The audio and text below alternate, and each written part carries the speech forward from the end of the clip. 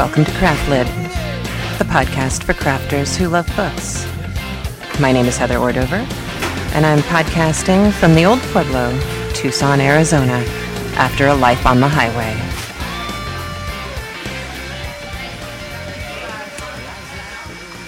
Well, it's true. I finally made it, and sadly, I am in the middle of the loudest Starbucks I've ever been in my entire life. It especially got louder in the last 33 seconds. But be that as it may, here we are, safe and sound, and we are going to podcast like always. It's Thursday, and I owe you one. I actually owe you a big one, because I didn't podcast last week. I had the pre-recorded podcast, which I hope worked out for you. I couldn't possibly have podcasted last week because at least 3 states that we drove through didn't believe in internet connections in hotel rooms, a fact which is, I hope, going to provide me with a free stay at a Radisson because they owe me big time.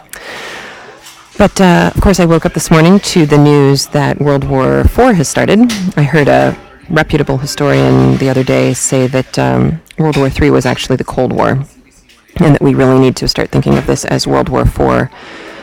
21 Pakistani al-Qaeda terrorists is what I'm hearing in London got caught. Thank God. I'm glad they got caught. I'm glad they got stopped. I'm sorry they're there. And the word on the street is that this isn't the end of the shoes dropping. And that makes me very sad. Especially because driving across the country, my son and I both discovered that, well, I already knew it, he didn't, that the United States is a beautiful, vast, and lovely place full of wonderful, sweet, and helpful people, even in states that don't believe in having internet access in their hotels. I had a ball. So did my son. We just had a great time coming across the country, and I wish you all could have been there with us, and I honestly wish I could have gotten more audio as I went, but I couldn't. It was really, really difficult to do anything except get to where we were trying to go. If you wonder about the music that started the podcast, I'm hoping that Rascal Flatts will allow me to keep it up. I'm going to try and contact them as soon as I finish this and start syncing everything up. Rascal Flatts did the music for Life is a Highway for the Disney Pixar movie Cars. And if you haven't seen the movie Cars yet, it is a sweet little film. My 2 boys loved it. It's all about how important it is in life to slow down and take a look around and spend some time enjoying what you've got. And that's not a bad message. Paul Newman is wonderful in it. Owen Wilson is lovely, as he always is. He's just a lot of fun to listen to or watch. In this case, listen to. And it was a great little film. But my husband made me a CD to travel with, and that CD included the song Life is a Highway. And that was my son and my theme song as we traveled across the country. So, since I really just can't get myself wrapped around talking about the state of the current world situation, instead I'm going to go back to my little safety zone of Pride and Prejudice. And goodness, Lydia. Little Lydia. Oh, my dear. Well, you're going to get some more surprises this week. Elizabeth and Darcy have some interesting revelations. Well, Darcy has some interesting revelations, and they're revealed to Elizabeth, so that's what you learn from that. But the Gardners, have you been noticing how the Gardners have really stepped up to being parents? In the beginning, Mr. Bennet is kind of charming and wonderful because he's witty and smart, and he makes fun of Mrs. Bennet, who is just such a pill. But now, Mr. Bennet is not really such a good dad, or at least that's the way it looks from this side of things. He's kind of, I don't know, laissez-faire about the whole thing. And now, of course, having ignored what Lydia was doing with Wickham, he now says that she can't set foot in the house again. I don't know. It seems to me like bad parenting, but that could just be a 20th century spin on things. It was probably pretty typical at the time. But the Gardners have turned out to be interesting characters. This week, as I said before, we get some lovely Darcy twists, which are always good, and a little bit more of the Gardners, which is also nice. I'm not sure how far we're going to get right now. Let me stop for a moment and check and see how much I can upload. Just a second. Well, today you get chapters 50 through 52. So yes, you're going to get some lovely little Darcy moments and oh, more drama, because at the end of this book, it's all drama. I hope you enjoy this week's chapters, and I promise you that next week I will podcast like a normal person without audio problems from a secure location somewhere in the old Pueblo. I hope you have a great week. Enjoy the chapters. Chapter 50. Mr. Bennet had very often wished before this period of his life that, instead of spending his whole income, he had laid by an annual sum for the better provision of his children and of his wife, if she survived him. He now wished it more than ever. Had he done his duty in that respect, Lydia need not have been indebted to her uncle for whatever of honour or credit could now be purchased for her. The satisfaction of prevailing on one of the most worthless young men in Great Britain to be her husband might then have rested in its proper place. He was seriously concerned that a cause of so little advantage to anyone should be forwarded at the sole expense of his brother-in-law, and he was determined, if possible, to find out the extent of his assistance, and to discharge the obligation as soon as he could. When first Mr. Bennet had married, economy was held to be perfectly useless, for, of course, they were to have a son. The son was to join in cutting off the entail as soon as he should be of age, and the widow and younger children would by that means be provided for. 5 daughters successively entered the world, but yet the son was to come, and Mrs. Bennet, for many years after Lydia's birth, had been certain that he would. This event had at last been despaired of, but it was then too late to be saving. Mrs. Bennet had no turn for economy, and her husband's love of independence had alone prevented their exceeding their income. £5,000 was settled by marriage articles on Mrs. Bennet and the children. But in what proportions it should be divided amongst the latter depended on the will of the parents. This was one point, with regard to Lydia at least, which was now to be settled, and Mr. Bennet could have no hesitation in acceding to the proposal before him.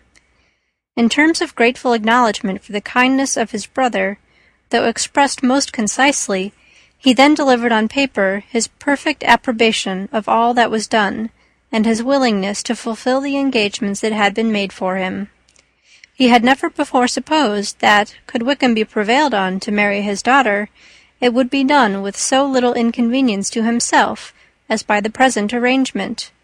He would scarcely be £10 a year the loser by the 100 that was to be paid them, for, what with her board and pocket allowance, and the continual presents and money which had passed to her through her mother's hands, Lydia's expenses had been very little within that sum.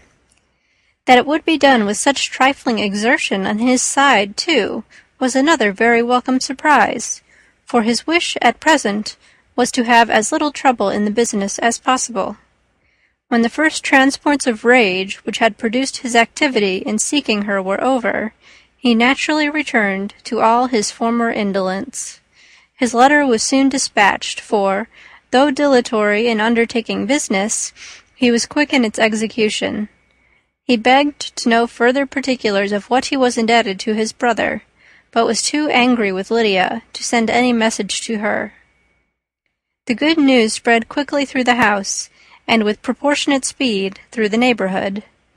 It was borne in the latter with decent philosophy. To be sure, it would have been more for the advantage of conversation had Miss Lydia Bennet come upon the town, or, as the happiest alternative, been secluded from the world in some distant farmhouse.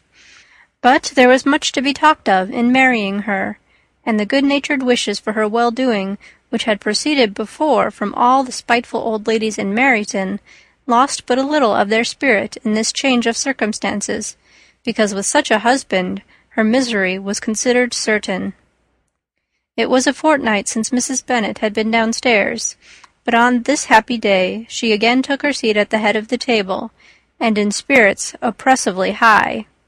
No sentiment of shame gave a damp to her triumph.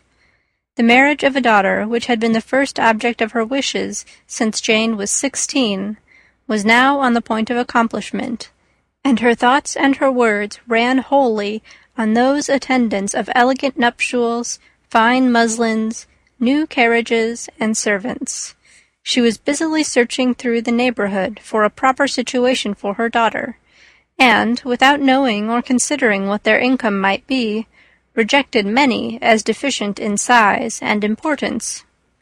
"Hay Park might do," said she, "if the Gouldings could quit it, or the great house at Stoke, if the drawing-room were larger. But Ashworth is too far off. I could not bear to have her 10 miles from me.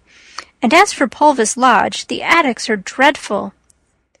Her husband allowed her to talk on without interruption while the servants remained, but when they had withdrawn, he said to her, "Mrs. Bennet, before you take any or all of these houses for your son and daughter, let us come to a right understanding. Into one house in this neighborhood they shall never have admittance. I will not encourage the impudence of either by receiving them at Longbourn." A long dispute followed this declaration, but Mr. Bennet was firm. It soon led to another, and Mrs. Bennet found, with amazement and horror, that her husband would not advance a guinea to buy clothes for his daughter. He protested that she should receive from him no mark of affection whatever on the occasion. Mrs. Bennet could hardly comprehend it.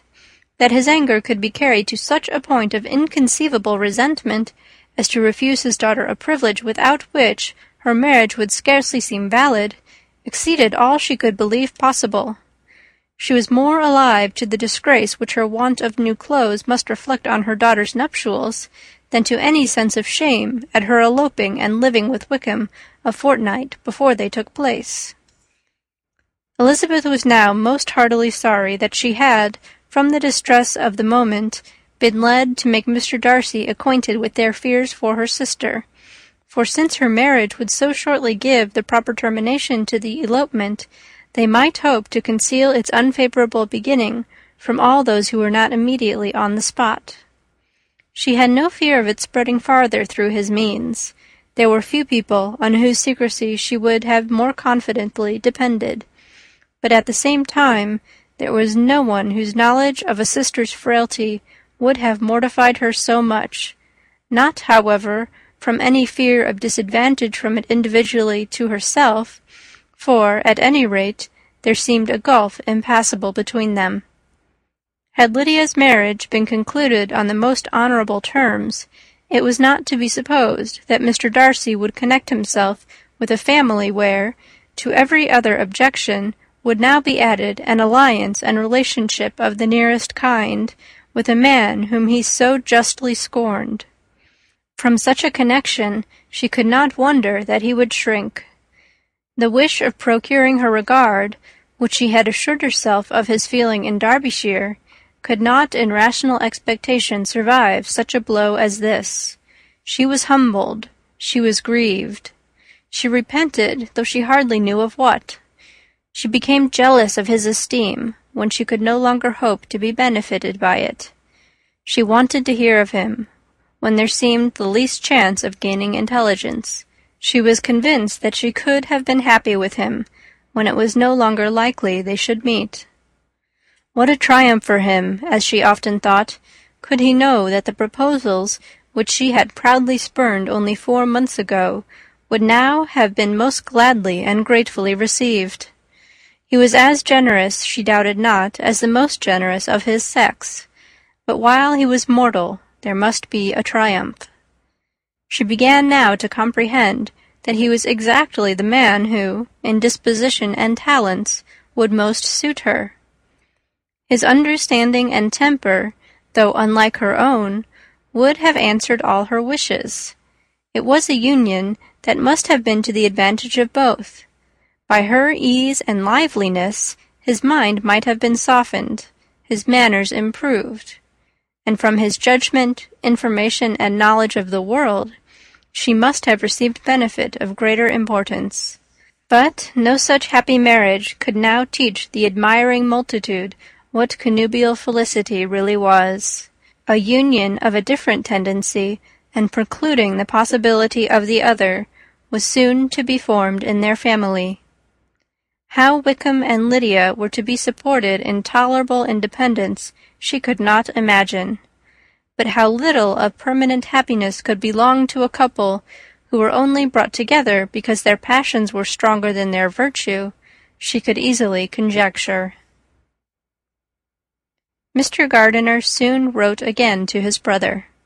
To Mr. Bennet's acknowledgments he briefly replied with assurance of his eagerness to promote the welfare of any of his family, and concluded with entreaties that the subject might never be mentioned to him again. The principal purport of his letter was to inform them that Mr. Wickham had resolved on quitting the militia. It was greatly my wish that he should do so, he added, as soon as his marriage was fixed on, and I think you will agree with me in considering the removal from that corps as highly advisable, both on his account and my niece's. It is Mr. Wickham's intention to go into the regulars, and among his former friends there are still some who are able and willing to assist him in the army. He has the promise of an insigniancy in General Blank's regiment, now quartered in the north. It is an advantage to have it so far from this part of the kingdom. He promises fairly, and I hope, among different people, where they may each have a character to preserve, they will both be more prudent. I have written to Colonel Forster to inform him of our present arrangements, and to request that he will satisfy the various creditors of Mr. Wickham in and near Brighton with assurances of speedy payment, for which I have pledged myself. And will you give yourself the trouble of carrying similar assurances to his creditors in Meryton, of whom I shall subjoin a list according to his information? He has given in all his debts. I hope at least he has not deceived us. Haggerston has our directions, and all will be completed in a week. They will then join his regiment, unless they are first invited to Longbourn, and I understand from Mrs. Gardiner that my niece is very desirous of seeing you all before she leaves the South. She is well, and begs to be dutifully remembered to you and your mother. Yours, etc., E. Gardiner. Mr. Bennet and his daughters saw all the advantages of Wickham's removal from the Blankshire as clearly as Mr. Gardiner could do. But Mrs. Bennet was not so well pleased with it. Lydia's being settled in the north, just when she had expected most pleasure and pride in her company, for she had by no means given up her plan of their residing in Hertfordshire, was a severe disappointment. And besides, it was such a pity that Lydia should be taken from a regiment where she was acquainted with everybody, and had so many favourites. "She is so fond of Mrs. Forster," said she.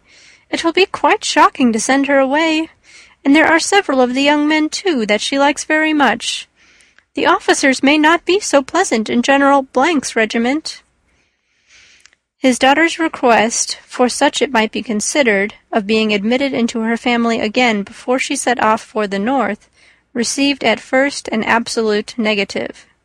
But Jane and Elizabeth, who agreed in wishing, for the sake of their sister's feelings and consequence, that she should be noticed on her marriage by her parents, urged him so earnestly, yet so rationally and so mildly, to receive her and her husband at Longbourn, as soon as they were married, that he was prevailed on to think as they thought, and act as they wished.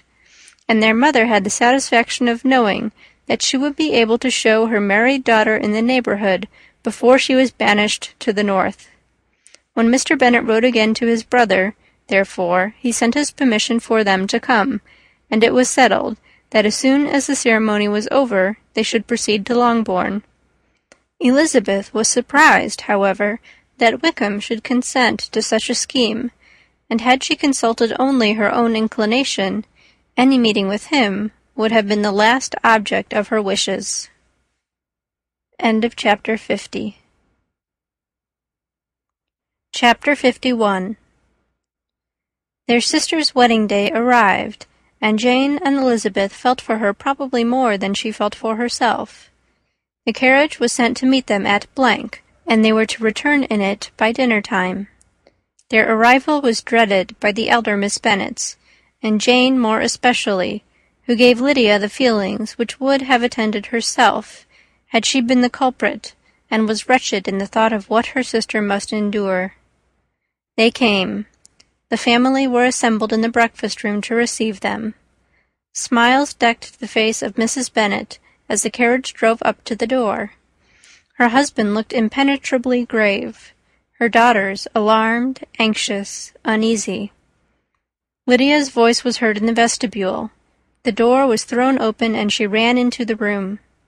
Her mother stepped forwards, embraced her, and welcomed her with rapture, gave her hand with an affectionate smile to Wickham, who followed his lady, and wished them both joy with an alacrity which showed no doubt of their happiness.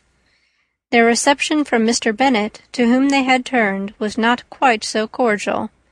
His countenance rather gained in austerity, and he scarcely opened his lips. The easy assurance of the young couple, indeed, was enough to provoke him. Elizabeth was disgusted, and even Miss Bennet was shocked. Lydia was Lydia still, untamed, unabashed, wild, noisy, and fearless. She turned from sister to sister, demanding their congratulations, and when at length they all sat down, looked eagerly round the room, took notice of some little alteration in it, and observed with a laugh that it was a great while since she had been there. Wickham was not at all more distressed than herself, but his manners were always so pleasing that had his character and his marriage been exactly what they ought, his smiles and his easy address, while he claimed their relationship, would have delighted them all. Elizabeth had not before believed him quite equal to such assurance, but she sat down, resolving within herself to draw no limits in future to the impudence of an impudent man. She blushed, and Jane blushed, but the cheeks of the two who caused their confusion suffered no variation of colour. There was no want of discourse. The bride and her mother could neither of them talk fast enough, and Wickham, who happened to sit near Elizabeth, began inquiring after his acquaintance in that neighbourhood, with a good-humoured ease which she felt very unable to equal in her replies. They seemed each of them to have the happiest memories in the world. Nothing of the past was recollected with pain, and Lydia led voluntarily to subjects which her sisters would not have alluded to for the world. "Only think of its being 3 months," she cried, "since I went away. It seems but a fortnight, I declare, and yet there have been things enough happened in the time. Good gracious, when I went away, I am sure I had no more idea of being married till I came back again, though I thought it would be very good fun if I was." Her father lifted up his eyes. Jane was distressed. Elizabeth looked expressively at Lydia, but she, who never heard nor saw anything of which she chose to be insensible, gaily continued, "Oh, mamma, do the people hereabouts know I am married to-day? I was afraid they might not, and we overtook William Goulding in his curricle, so I was determined he should know it, and so I let down the side glass next to him, and took off my glove, and let my hand just rest upon the window-frame, so that he might see the ring, and then I bowed and smiled like anything." Elizabeth could bear it no longer. She got up and ran out of the room, and returned no more, till she heard them passing through the hall to the dining-parlour. She then joined them soon enough to see Lydia, with anxious parade, walk up to her mother's right hand, and hear her say to her eldest sister, "Ah, Jane, I take your place now, and you must go lower, because I am a married woman." It was not to be supposed that time would give Lydia that embarrassment which from she had been so wholly free at first.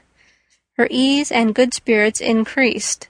She longed to see Mrs. Phillips, the Lucases, and all their other neighbours, and to hear herself called Mrs. Wickham by each of them, and in the meantime she went after dinner to show her ring, and boast of being married, to Mrs. Hill and the 2 housemaids.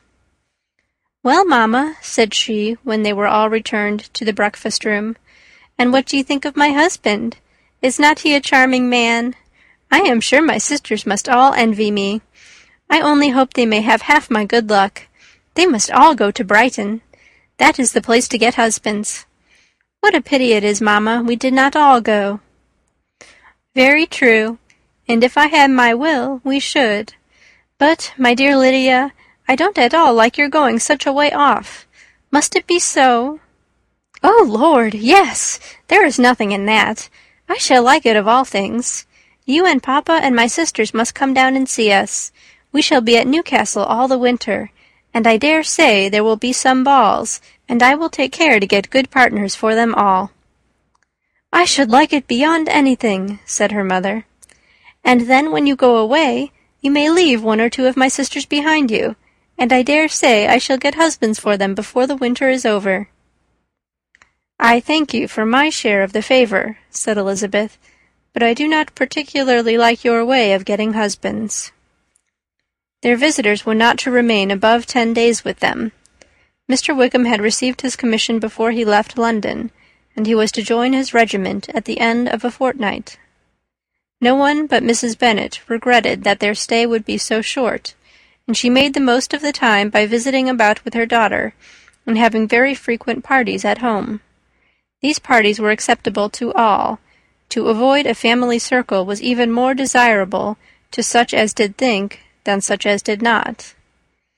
Wickham's affection for Lydia was just what Elizabeth had expected to find it, not equal to Lydia's for him.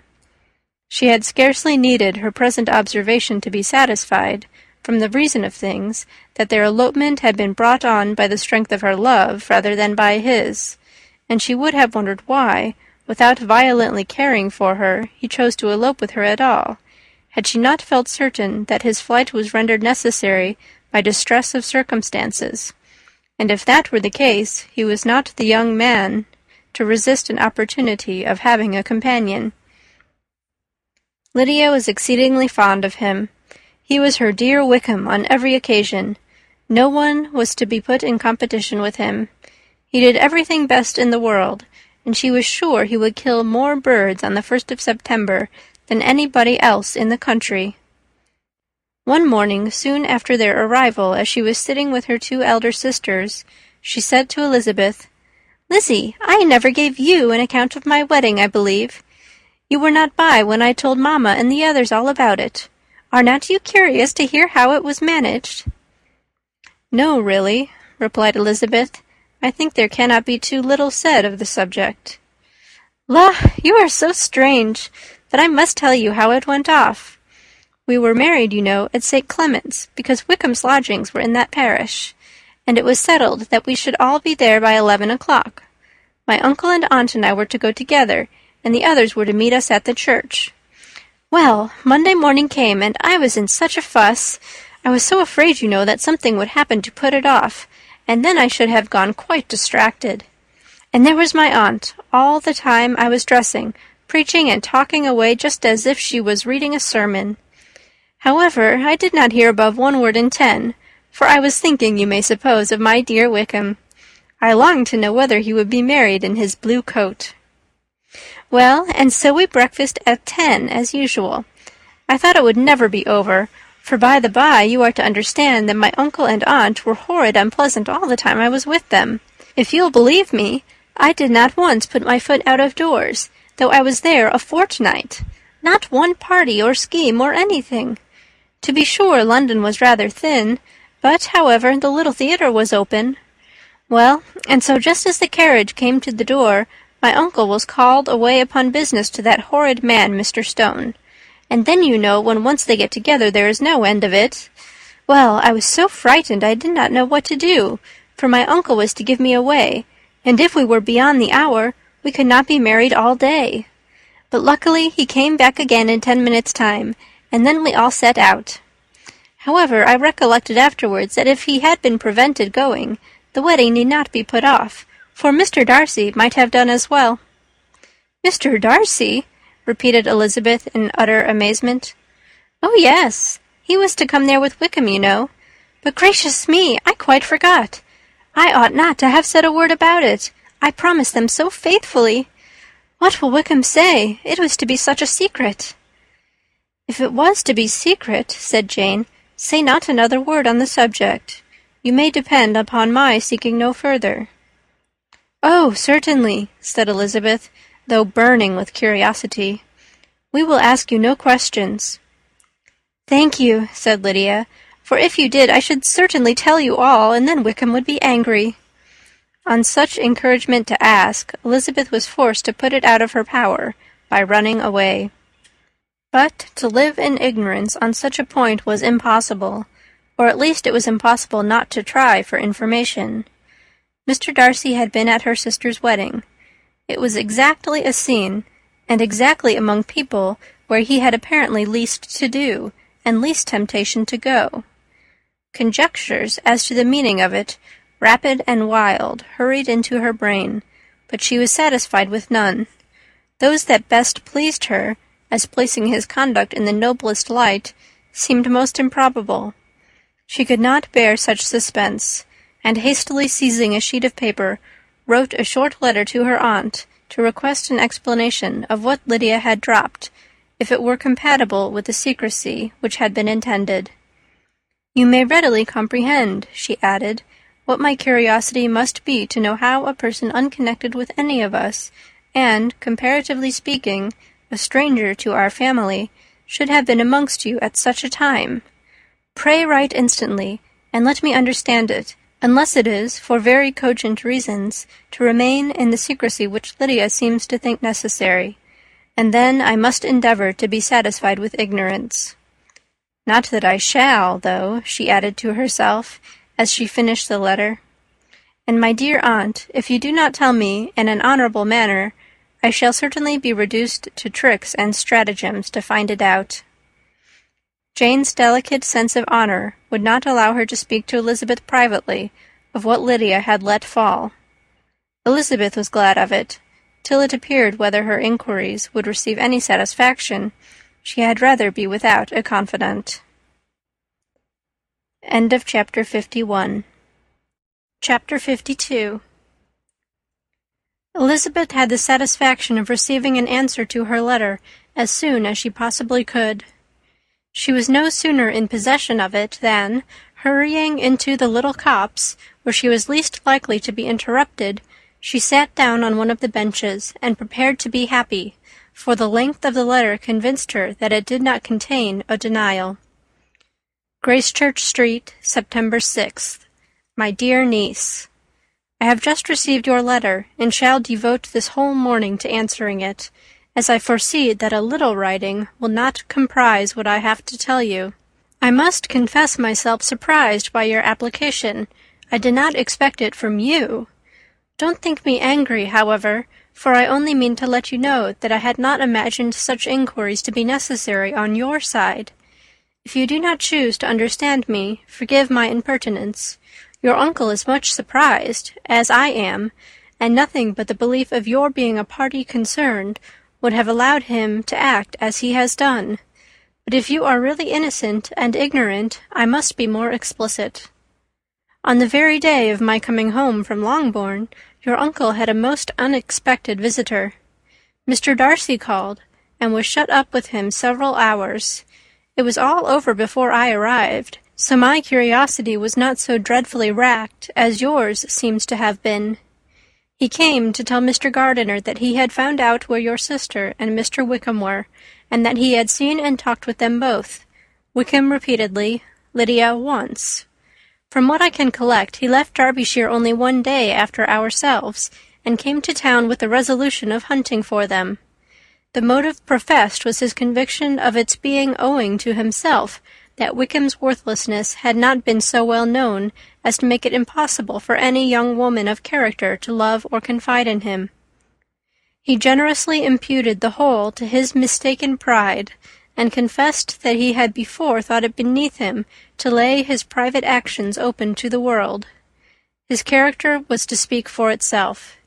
He called it, therefore, his duty to step forward and endeavour to remedy an evil which had been brought on by himself. If he had another motive, I am sure it would never disgrace him.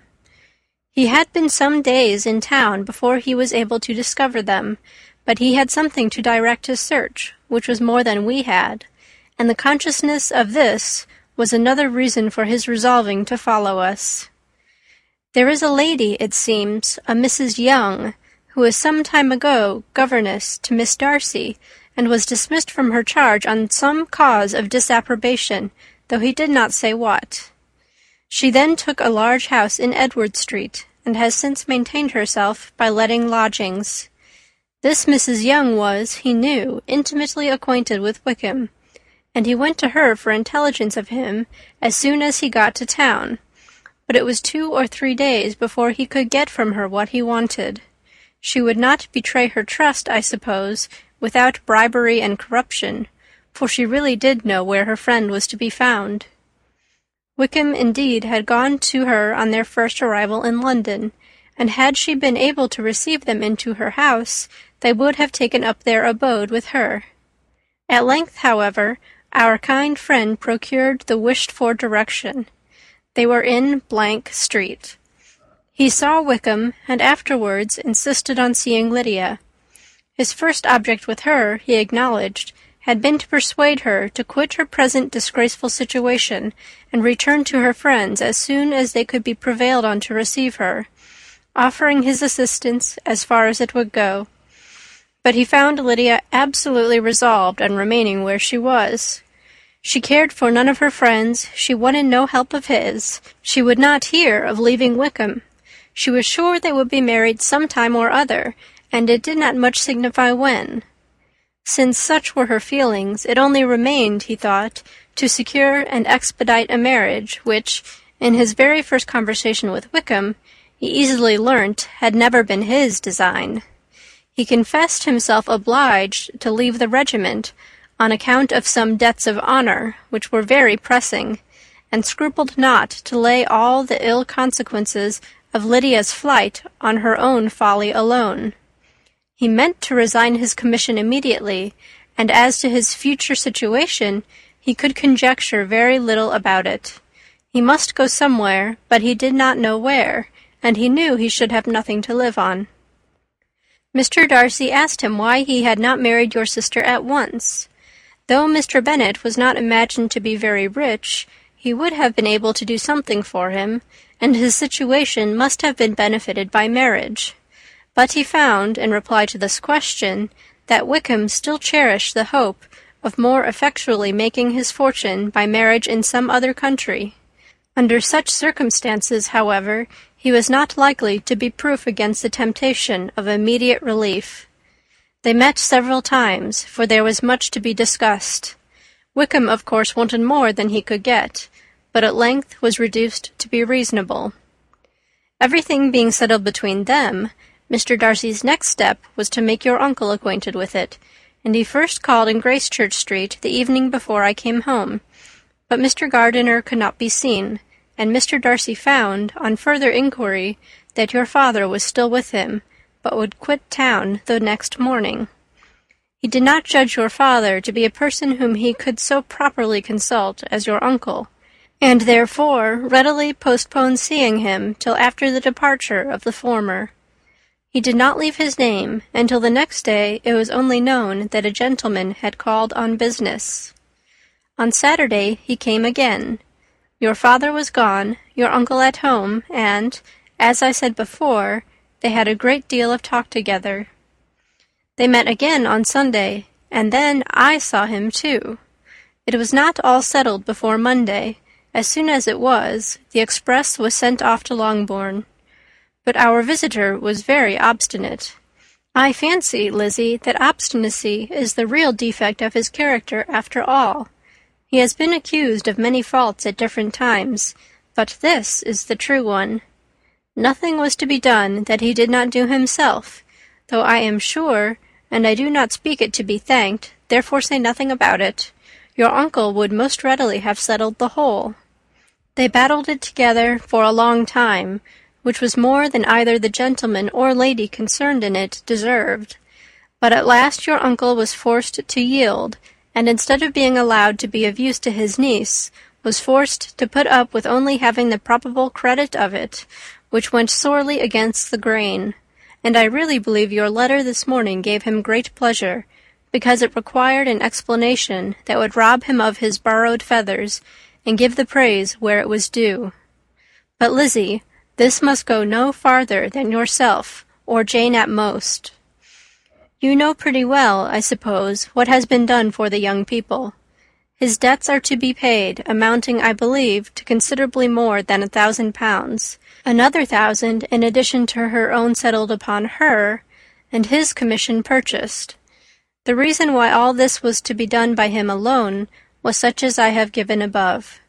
It was owing to him, to his reserve and want of proper consideration, that Wickham's character had been so misunderstood, and consequently that he had been received and noticed as he was. Perhaps there was some truth in this, though I doubt whether his reserve, or anybody's reserve, can be answerable for the event. But in spite of all this fine talking, my dear Lizzie, you may rest perfectly assured that your uncle would never have yielded if we had not given him credit for another interest in the affair. When all this was resolved on, he returned again to his friends, who were still staying at Pemberley, but it was agreed that he should be in London once more when the wedding took place, and all money matters were then to receive the last finish. I believe I have now told you everything. It is a relation which you tell me is to give you great surprise. I hope at least it will not afford you any displeasure. Lydia came to us, and Wickham had constant admission to the house.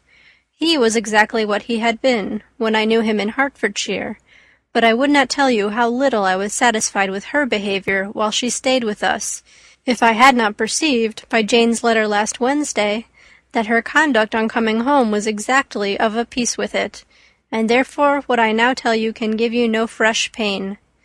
I talked to her repeatedly in the most serious manner, representing to her all the wickedness of what she had done, and all the unhappiness she had brought on her family.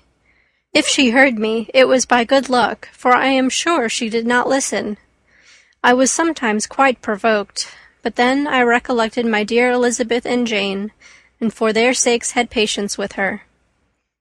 Mr. Darcy was punctual in his return, and, as Lydia informed you, attended the wedding. He dined with us the next day, and was to leave town again on Wednesday or Thursday. Will you be very angry with me, my dear Lizzie, if I take this opportunity of saying, what I was never bold enough to say before, how much I like him?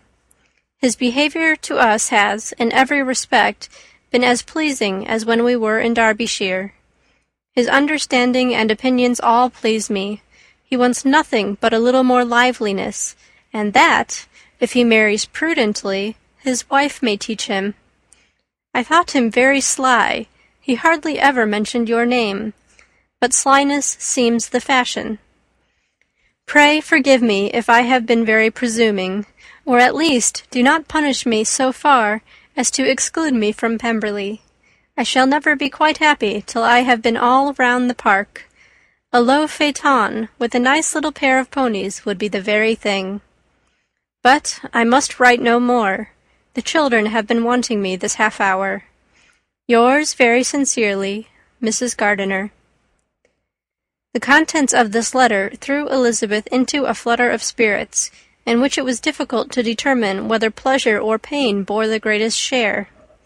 The vague and unsettled suspicion which uncertainty had produced of what Mr. Darcy might have been doing to forward her sister's match, which she had feared to encourage as an exertion of goodness too great to be probable, and at the same time dreaded to be just, from the pain of obligation, were proved beyond their greatest extent to be true. He had followed them purposely to town. He had taken on himself all the trouble and mortification attendant on such a research, in which supplication had been necessary to a woman whom he must abominate and despise, and where he was reduced to frequently meet, reason with, persuade, and finally bribe the man whom he always most wished to avoid, and whose very name it was a punishment to him to pronounce. He had done all this for a girl whom he could neither regard nor esteem. Her heart did whisper that he had done it for her, but it was a hope shortly checked by other considerations, and she soon felt that even her vanity was insufficient when required to depend on his affection for her, for a woman who had already refused him, as able to overcome a sentiment so natural as abhorrence against relationship with Wickham. Brother-in-law of Wickham! Every kind of pride must revolt from the connection. He had, to be sure, done much. She was ashamed to think how much, but he had given a reason for his interference, which asked no extraordinary stretch of belief. It was reasonable that he should feel he had been wrong. He had liberality, and he had the means of exercising it, and though she would not place herself as his principal inducement, she could, perhaps, believe that remaining partiality for her might assist his endeavours in a cause where her peace of mind must be materially concerned. It was painful, exceedingly painful, to know that they were under obligations to a person who could never receive a return. They owed the restoration of Lydia, her character, everything to him. Oh, how heartily did she grieve over every ungracious sensation she had ever encouraged, every saucy speech she had ever directed towards him. For herself she was humbled, but she was proud of him, proud that in a cause of compassion and honour he had been able to get the better of himself. She read over her aunt's commendation of him again and again. It was hardly enough, but it pleased her. She was even sensible of some pleasure, though mixed with regret, on finding how steadfastly both she and her uncle had been persuaded that affection and confidence subsisted between Mr. Darcy and herself. She was roused from her seat and her reflections by some one's approach, and before she could strike into another path she was overtaken by Wickham. "I am afraid I interrupt your solitary ramble, my dear sister," said he, as he joined her. "You certainly do," she replied with a smile, "but it does not follow that the interruption must be unwelcome." "I should be sorry indeed if it were. We were always good friends, and now we are better." "True. Are the others coming out?" "I do not know. Mrs. Bennet and Lydia are going in the carriage to Meryton. And so, my dear sister, I find from our uncle and aunt that you have actually seen Pemberley." She replied in the affirmative. "I almost envy you the pleasure, and yet I believe it will be too much for me, or else I could take it in my way to Newcastle. And you saw the old housekeeper, I suppose? Poor Reynolds! She was always very fond of me. But of course she did not mention my name to you." "Yes, she did." "And what did she say?" "That you were gone into the army, and that she was afraid had not turned out well. At such a distance as that, you know, things are strangely misrepresented." "Certainly," he replied, biting his lips. Elizabeth hoped she had silenced him, but he soon afterwards said, "I was surprised to see Darcy in town last month. We passed each other several times. I wonder what he can be doing there." "Perhaps preparing for his marriage with Miss de Bourgh," said Elizabeth. "It must be something particular to take him there at this time of year." "Undoubtedly. Did you see him while you were at Lambton? I thought I understood from the gardeners that you had." "Yes, he introduced us to his sister." "And do you like her?" "Very much." "I have heard, indeed, that she is uncommonly improved within this year or two. When I last saw her, she was not very promising. I am very glad you liked her. I hope she will turn out well." "I dare say she will. She has gotten over the most trying age." "Did you go by the village of Kympton?" "I do not recollect that we did." "I mention it because it is the living which I ought to have had. A most delightful place. Excellent parsonage house. It would have suited me in every respect." "How should you have liked making sermons?" "Exceedingly well. I should have considered it as part of my duty, and the exertion would soon have been nothing. One ought not to repine. But to be sure it would have been such a thing for me. The quiet, the retirement of such a life would have answered all my ideas of happiness. But it was not to be. Did you ever hear Darcy mention the circumstance when you were in Kent? I have heard from authority, which I thought as good, that it was left you conditionally only, and at the will of the present patron. You have? Yes. There was something in that. I told you so from the first, you may remember. I did hear, too, that there was a time when sermon-making was not so palatable to you as it seems to be at present, that you actually declared your resolution of never taking orders, and that the business had been compromised accordingly. You did, and it was not wholly without foundation. You may remember what I told you on that point when first we talked of it. They were now almost at the door of the house, for she had walked fast to get rid of him, and, unwilling, for her sister's sake, to provoke him, she only said in reply with a good-humoured smile, "Come, Mr. Wickham, we are brother and sister, you know. Do not let us quarrel about the past. In future, I hope we shall be always of one mind." She held out her hand. He kissed it with affectionate gallantry, though he hardly knew how to look, and they entered the house. End of chapter 52. I hope you enjoyed chapters 50, 51, and 52, and I hope you join me next week for whatever I can possibly upload. I'm still a little scattered right now. Thanks for listening. We'll listen next week. And if anyone knows how to get a hold of Rascal Flatts, I have not been able to. There are no email addresses for them or anybody affiliated with them on the web. And I'm sorry about that. I hope you go buy their music, though. As always, I'd like to thank Annie Coleman for her reading of the book, and thank you to Josh Christian, who did Chasing Hero. You can find a blog for this podcast at craftlit.blogspot.com or craftlit.libsyn.com. That's craftlit, Craftlit, all one word, and Libsyn, Libsyn. And of course, you can subscribe at iTunes. And do remember, if your hands are too busy to pick up a book, haste can turn one on.